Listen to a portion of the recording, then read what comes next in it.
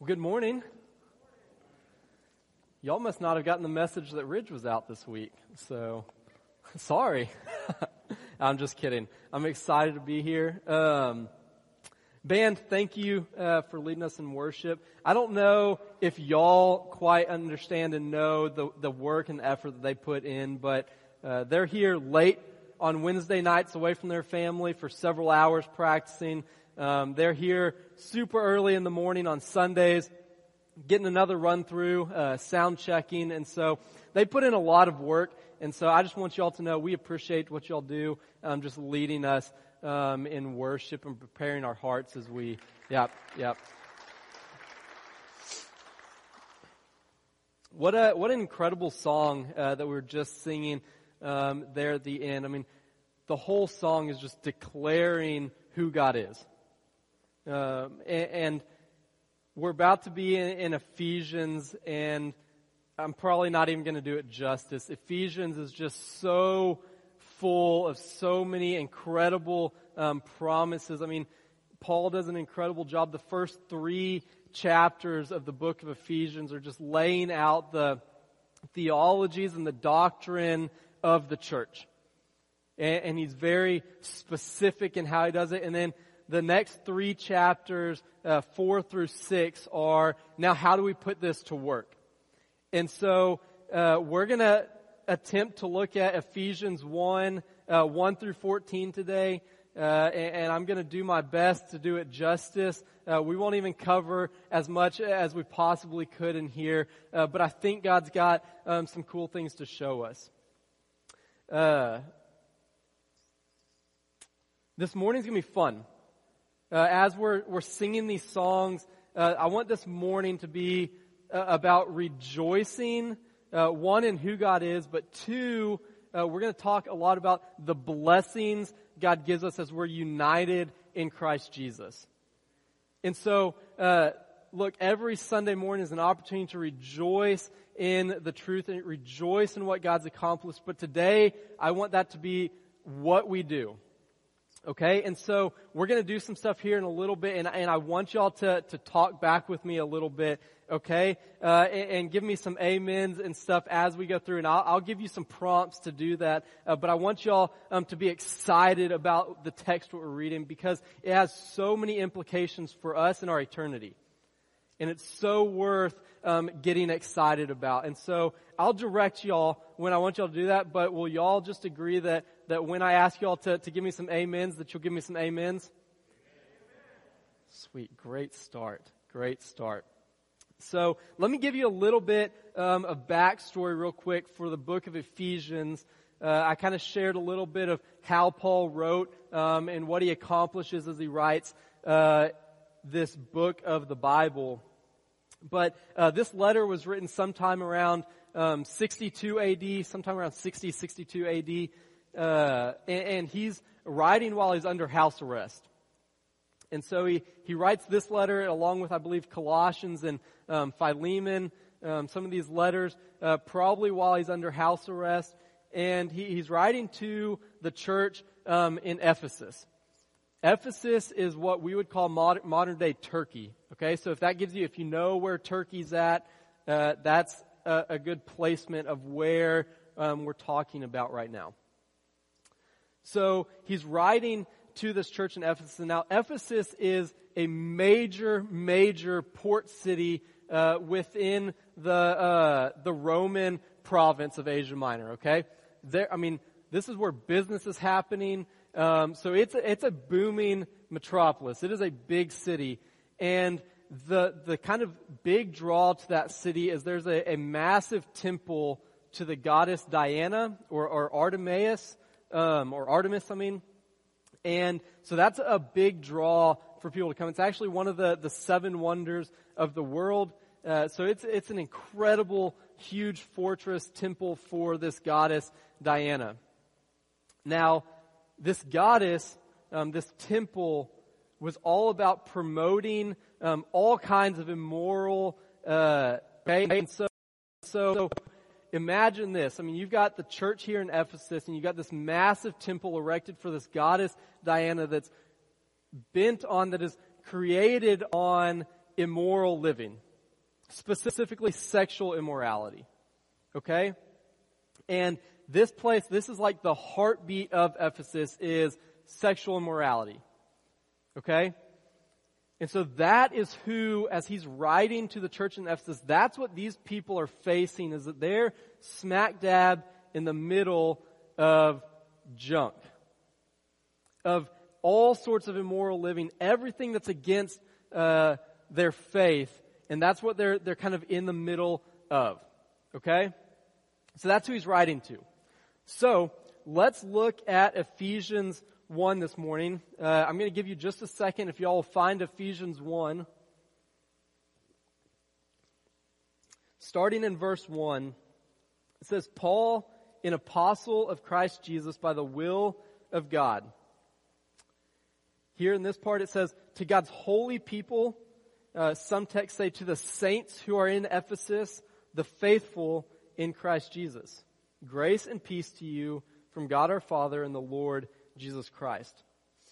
I'm going to pause right here, and I just want to draw something out of this text. I think if you're like me, I've read over this 1,000 times. But here he says, to the saints who are in Ephesus, or to God's holy people in Ephesus. And that word saint is something that, man, I just read over. And I look at it, and it's like this unattainable living is kind of how I view a saint. Someone that's maybe holier than thou, that is almost like perfect, and it's like, man, I can't reach that. And here's what I want to do. I want to explain to you what the word saint means, because it has a lot of implications as we move through this text. Because he addresses them as the saints in Ephesus. Look, a saint is all about your position in Christ and has nothing to do with the state of how you're living, okay? So let me say, it's all about your position in Christ, who God calls you as you are a believer in Jesus Christ. So that's something that, as I look out here, if you are a believer in Jesus Christ, y'all are saints. I'm speaking to the saints of the church, okay? So, look, here's what one guy says. He says, the saint, it refers to those set apart for a specific purpose.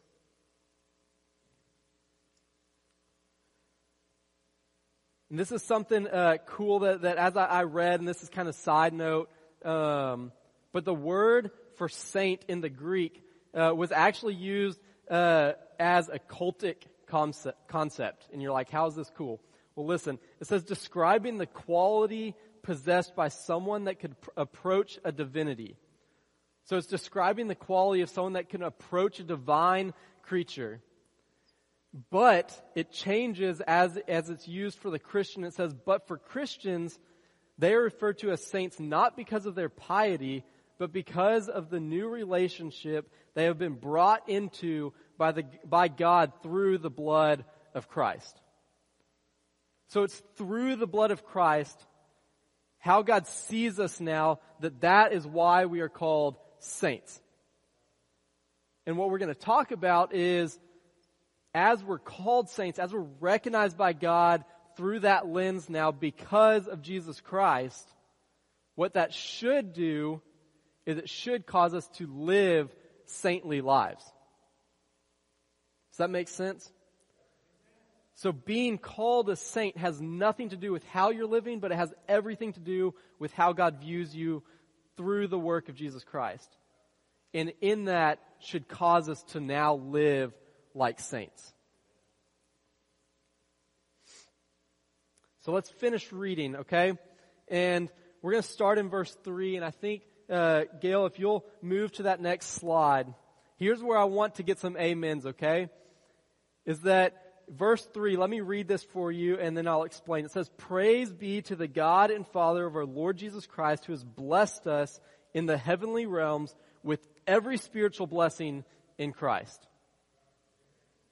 Man, how incredible is that? He says, through Christ, He has given us every spiritual blessing that He's lavished upon Jesus Himself. And so now, the next portion of this text from 4 through 14 is he's going to tell us all those blessings that we receive now because of Christ. Okay? And so if you'll look up there, when I read that statement in this text, that, man, we're chosen in him before the creation of the world. I want y'all to just give me an amen. And I want it to be excited, okay? That has so much implication for us. Okay? So let's read and practice, okay? For he chose us in him to be before the creation of the world to be holy and blameless in his sight. Amen. There we go.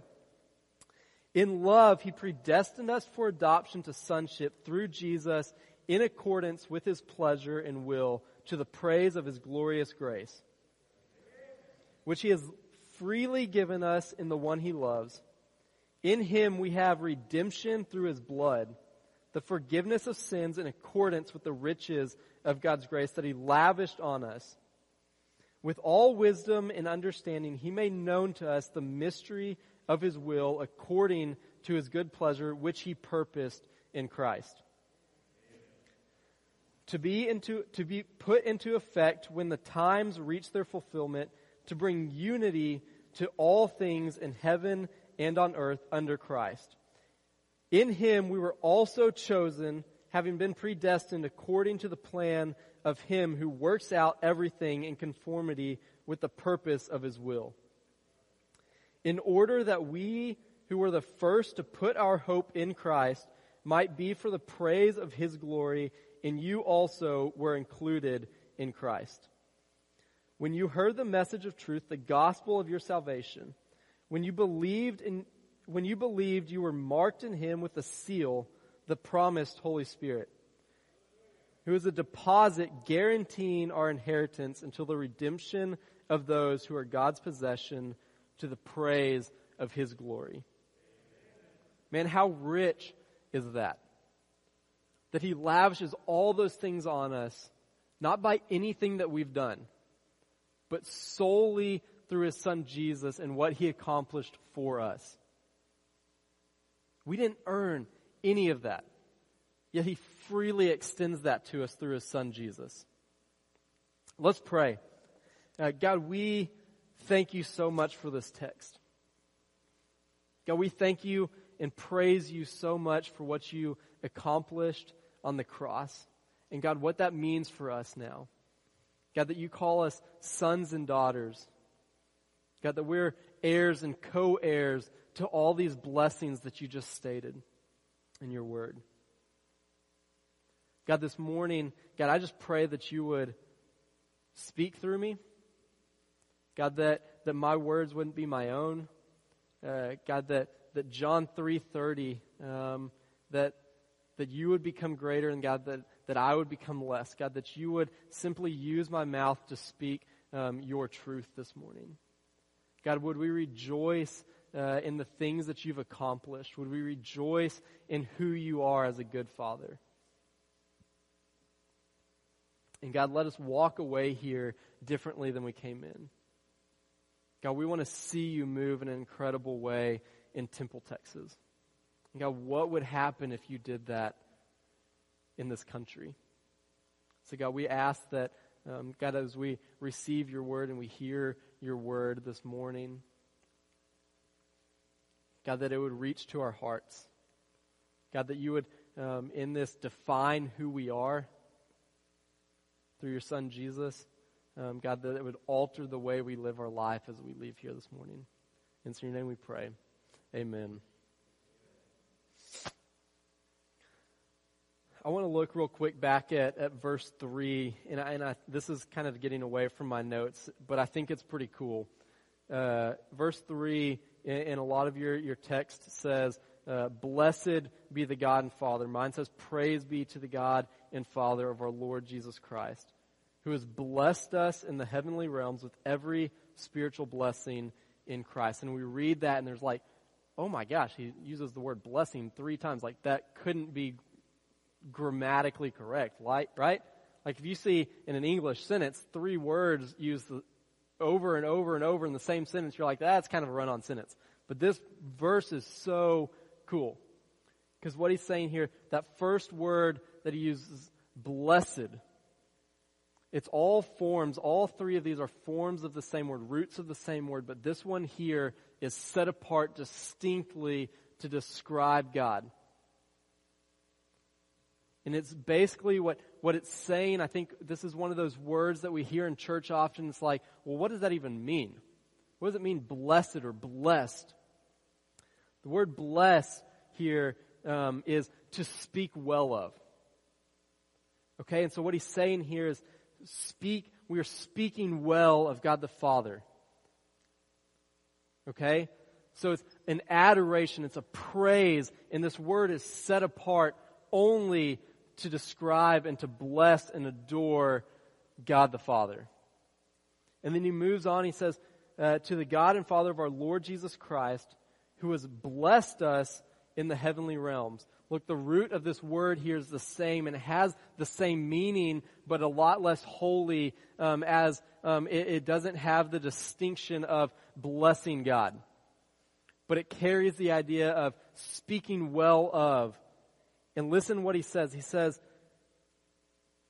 to God the Father of our Lord Jesus Christ, who has blessed us in the heavenly realms. This is Jesus Christ blessing, speaking well of us in the heavenly realms to the Father. Like, get this imagery of Jesus Christ speaking to the Father, speaking well of us, blessing us. He says, with every spiritual blessing that is in Christ. And look, the root of that last blessing is the same, but has a new meaning. And what it means is it's talking about the benefits that we have in Christ. So we have Jesus speaking well of us to the Father. And then he gives us every spiritual blessing that he lavishes on Christ. He gives us all those benefits. And all those benefits are the ones that we just read. If you heard the word in him or in Christ, all of those words kind of either are before or after the blessing that we receive in Christ. And it's incredible.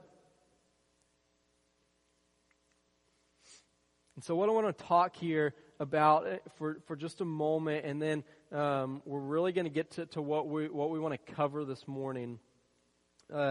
We need to understand our being united with Christ. Okay? And what understanding our being united with Christ should do here is it shouldn't tighten our grip and say, okay, this is mine. Or we shouldn't make it about me or what I can gain. Okay? But what should happen here is this should be a stirring up or a welling up of affection and praise and adoration for Jesus Christ and what he's accomplished, so that in him we might have the right standing before the Father.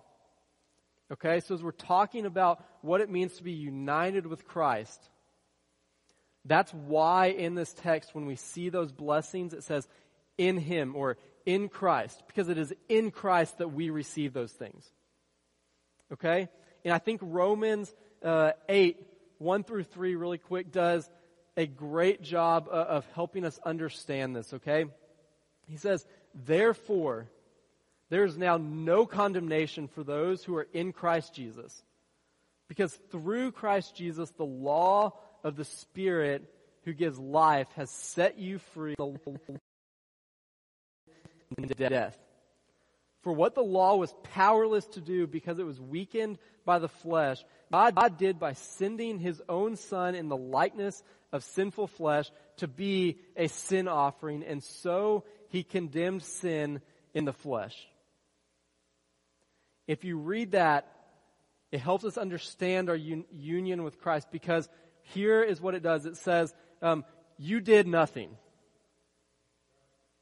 Christ accomplished everything and now has given it to you as a gift. And so any temptation here to think that this is about us should dissolve at reading that.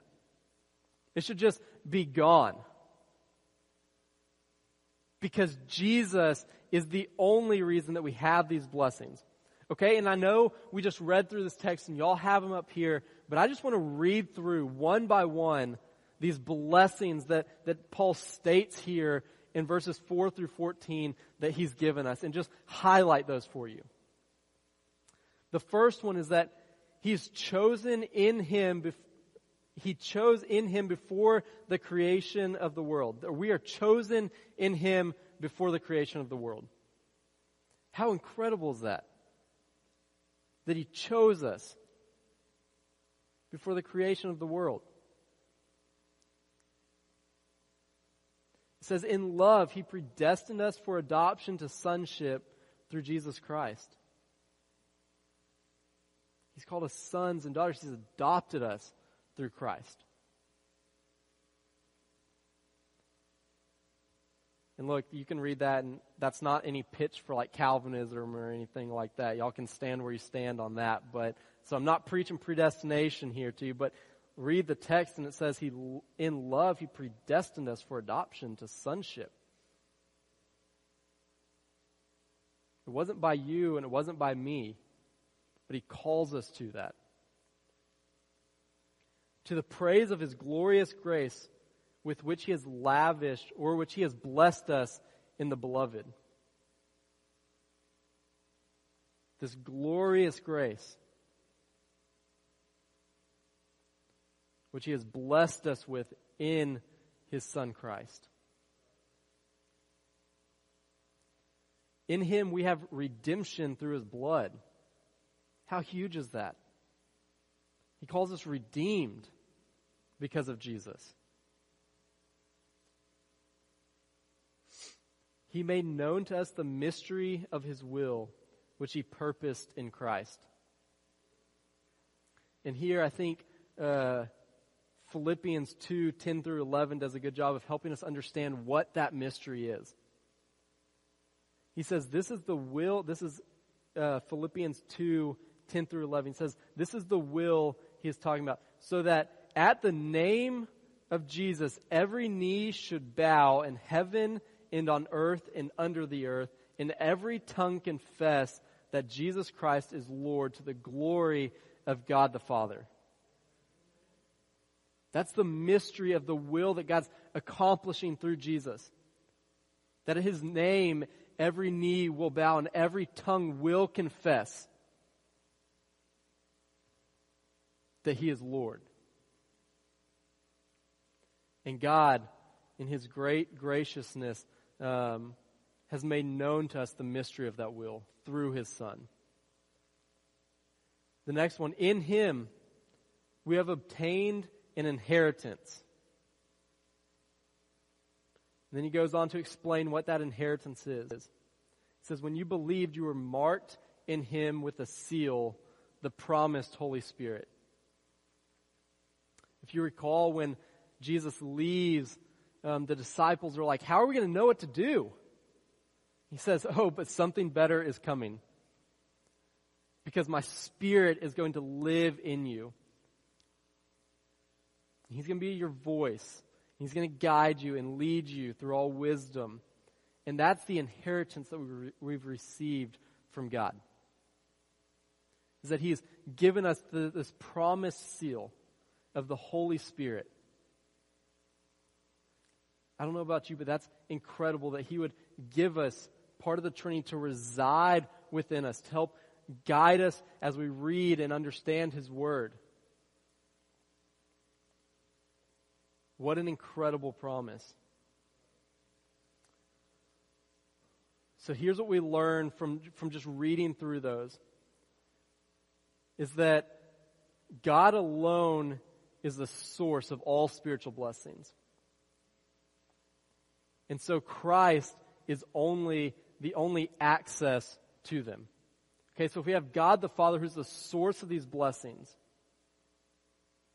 Jesus Christ is the only way that we can attain and receive those blessings. He's our access to them. It is being united with Christ that gives us access to the blessing of the Father. And here's what John 14 verse 6 says. It says, Jesus said to him, I am the way and the truth and the life. No one comes to the Father except through me. Look, and that's the hard truth.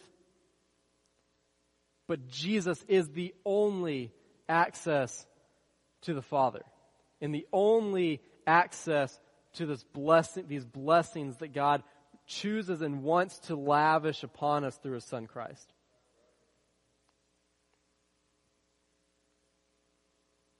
And so here's where I want to land today. We've kind of just walked through those blessings. We kind of talked about what that means. We kind of talked about what does it mean to be a saint. And that's what God calls us as we become believers, that we're by position a saint. And then He explains that as a saint, as a child of God, that I'm going to lavish these blessings upon you through my Son, Jesus Christ. But now what I want to look at is, what does that mean for us? How should that change the way that we live? Because anytime we read God's Word, and especially times like this, when we see how much He's blessed us and what He's accomplished on our behalf, it should change the way that we live.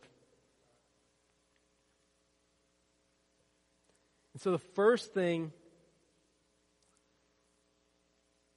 is that we have graciously been recipients of every spiritual blessing in Christ.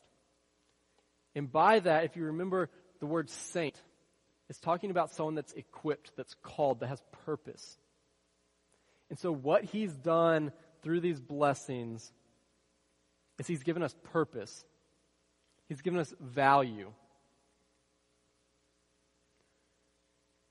The words in Christ, or in Him, or the equivalent, these words are used 9 times just in verses 3 through 23 of Ephesians.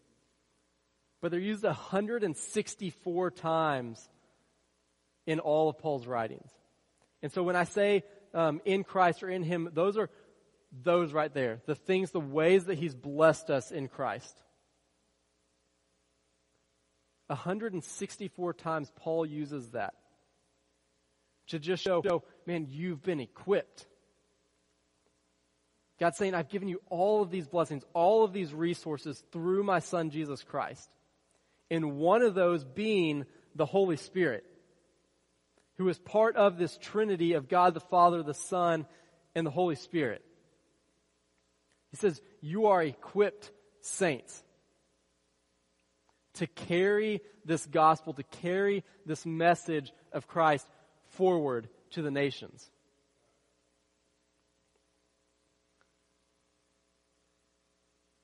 This is how we're equipped for the Great Commission. This is how we're equipped for Acts 1:8. To go therefore and make disciples of all nations, teaching them to obey everything I've commanded you. Like, this is how we do that. Because I hear that command and I'm like, man, how do we accomplish that? There's 7 billion people in the world.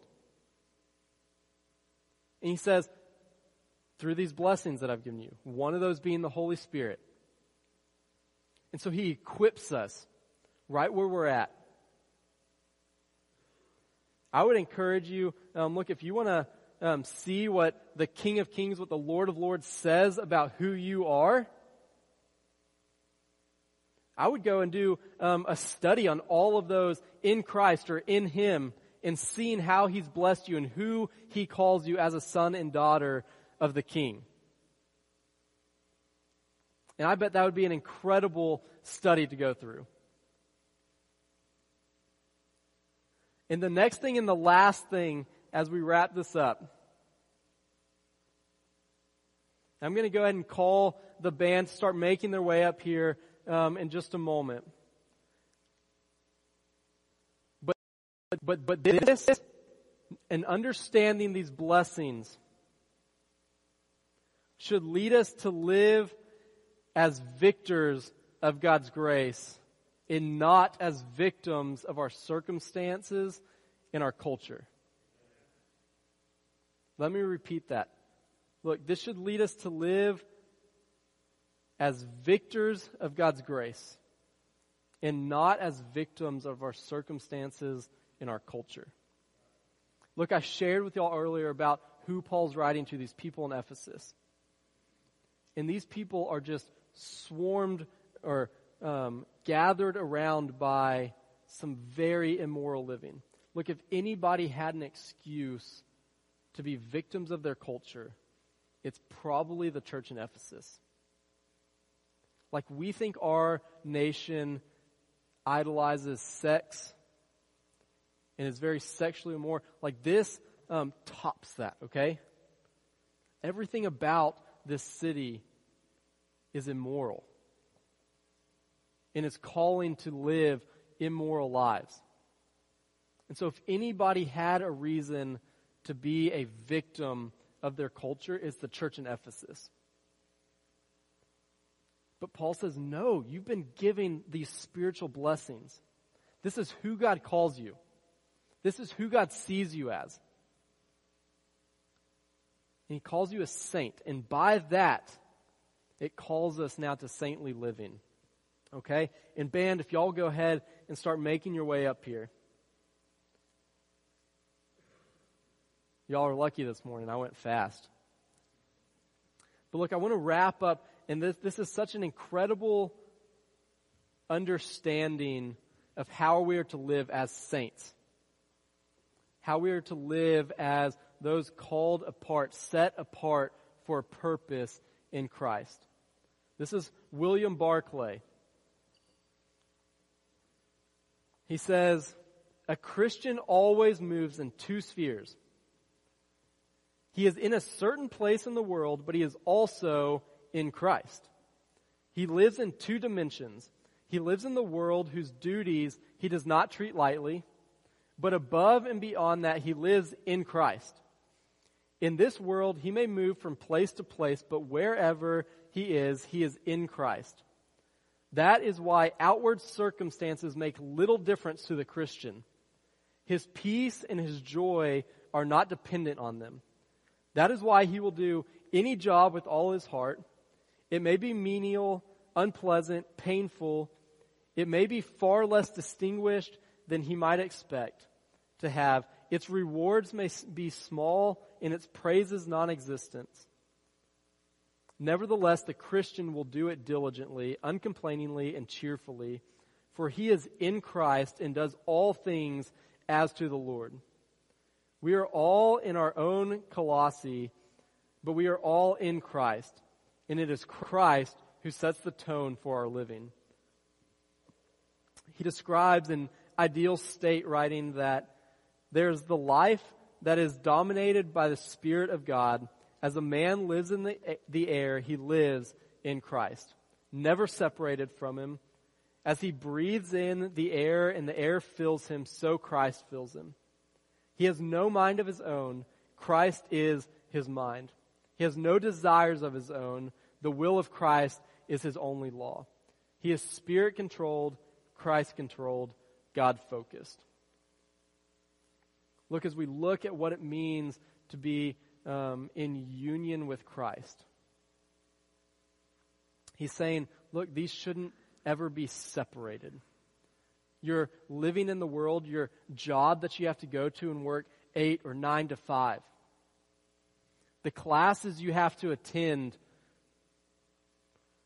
on the sports field, off the sports field, with your spouse, with your children. He says those things we're to live united in Christ. He says, as the very air you breathe in fills you, so Christ should fill you. And those things can't be separated. So, if our position is a saint in Christ, because of what God has accomplished for us on the cross, our union with Christ, our being united with Christ, should call for saintly living. This doesn't mean perfect, because we are still sinful creatures. But it should mean that we live united with Christ, whether we're at our desk doing work for our boss, doing it for the Lord. When we're talking to our coworkers and gossip is happening, he says, hey, you're united with Christ in this moment. He says, as the very air you breathe, you're filled with Christ now. Okay? So how is that going to change the way you live? Do you partake in the gossip? Or do you live as set apart people? Because look, your position as a saint never changes. But does it depict how you live your life? Look, my hope for this morning is that as we read through, my hope is that you read these and you rejoice in what God has accomplished for us and how God has blessed us through His Son, Jesus Christ. My hope is that that just wells up within you so much joy and so much rejoicing, especially now as we're about to sing praises to our God. Like these are why we praise Him. And so I hope as you're singing these, that these things right here, these promises, these gifts, these blessings that He's given us, would just well up in your heart as you sing these praises, as you sing these words on the screen to our God. But my hope as we leave here is that by our understanding of who God says that we are, and our being united with Him in Christ, that it would change the way that we parent, that it would change the way that we love and treat our spouse. Look, that's a hard one. I know there's times that Caroline's like, I don't want to love this guy. I really don't like him right now. And that's why Christ uses marriage as this picture of being united with Christ, as Christ in the church, because it's sacrificial. We have to lay aside our wants, our needs, our desires to love our spouse. And that's what God's accomplished for us on the cross. Look,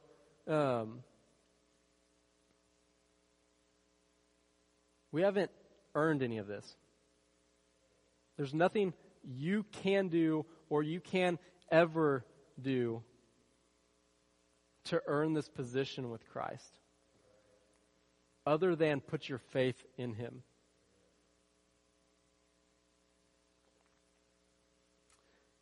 This morning, as the band starts playing here in a moment,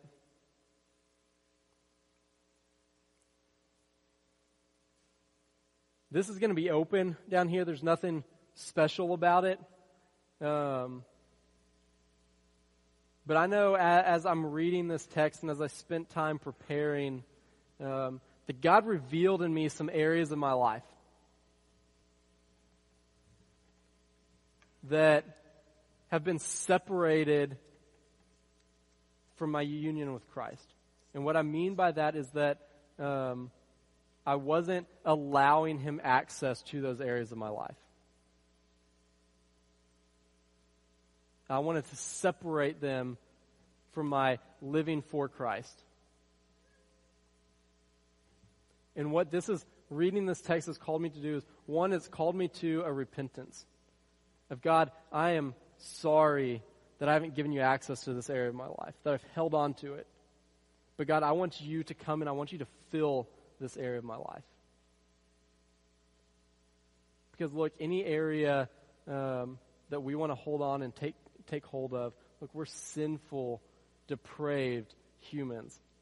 And what comes from that is chaos. We can look at it all around our country. That where humans have taken hold of things and taken grasp of things, that there's chaos and there's disorder. But what God wants to do in those spaces is He wants to bring order to them. And so my hopes this morning is that as you read this, if there's an area that God's just like, man, like I need access to that area, that this would be a time to come in and lay that at the foot of the cross and say, God, come and fill this area of my life. God, because I've made a mess of it, and I need you to bring order back into this area. If it's a marriage, hey, take your spouse by their hand and come up here and confess that.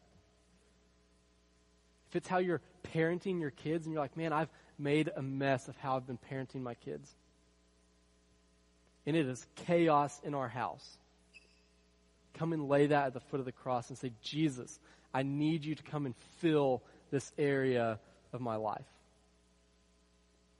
Man, if it's dissatisfaction in your job, come and ask that God would come and fill that, and that he would give you satisfaction, that you would no longer work for your employer, but you would say, no, I'm going to be the best employee that I can because of the God that I serve.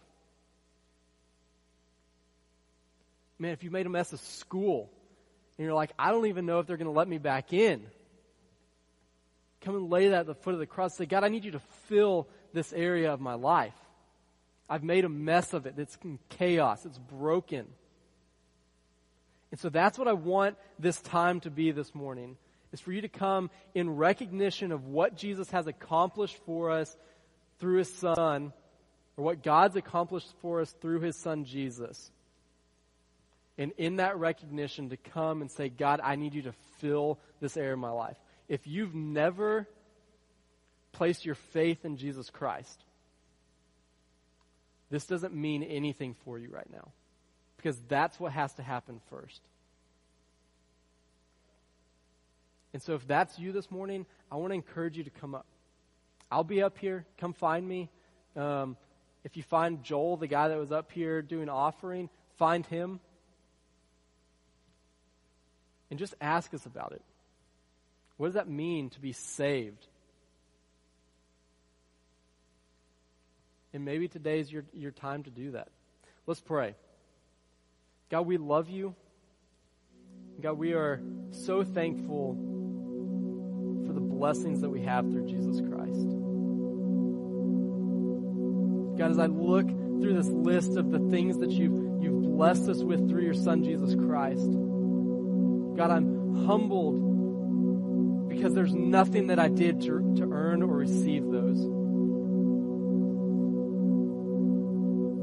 But God, you drew me to yourself. God, you woo us in to yourself. God, as we place our faith in your Son, Jesus, God, you grant us access to these blessings. God, you call us sons and daughters. Bless us with an inheritance.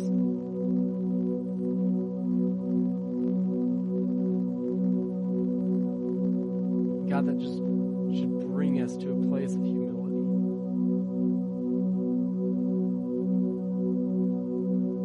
God, I pray this morning that we would sit and rest and rejoice in the fact that it wasn't up to us to do any of this. Because God, we know how we make a mess of things. We know how we can cause disorder and chaos. But God, we know that you're the God of order. And so God, we ask you, the God of order, to come and to fill our lives. God, that in everything that we do, we'd be united with you, that we'd be filled by you. And God, that in that, God, that our homes would look different. God, that in that, our schools would look different. That in that, our teams would look different. Our workplace would look different. God, that we wouldn't be perfect. But God, that people would begin to notice a life set apart with a purpose that's eternal. God, we love you. God, we ask that you would move this morning. God, that you would begin to reveal areas in our life that we've tightened our grip on and haven't allowed you access to. God, that we in this moment would call for you to just fill those areas.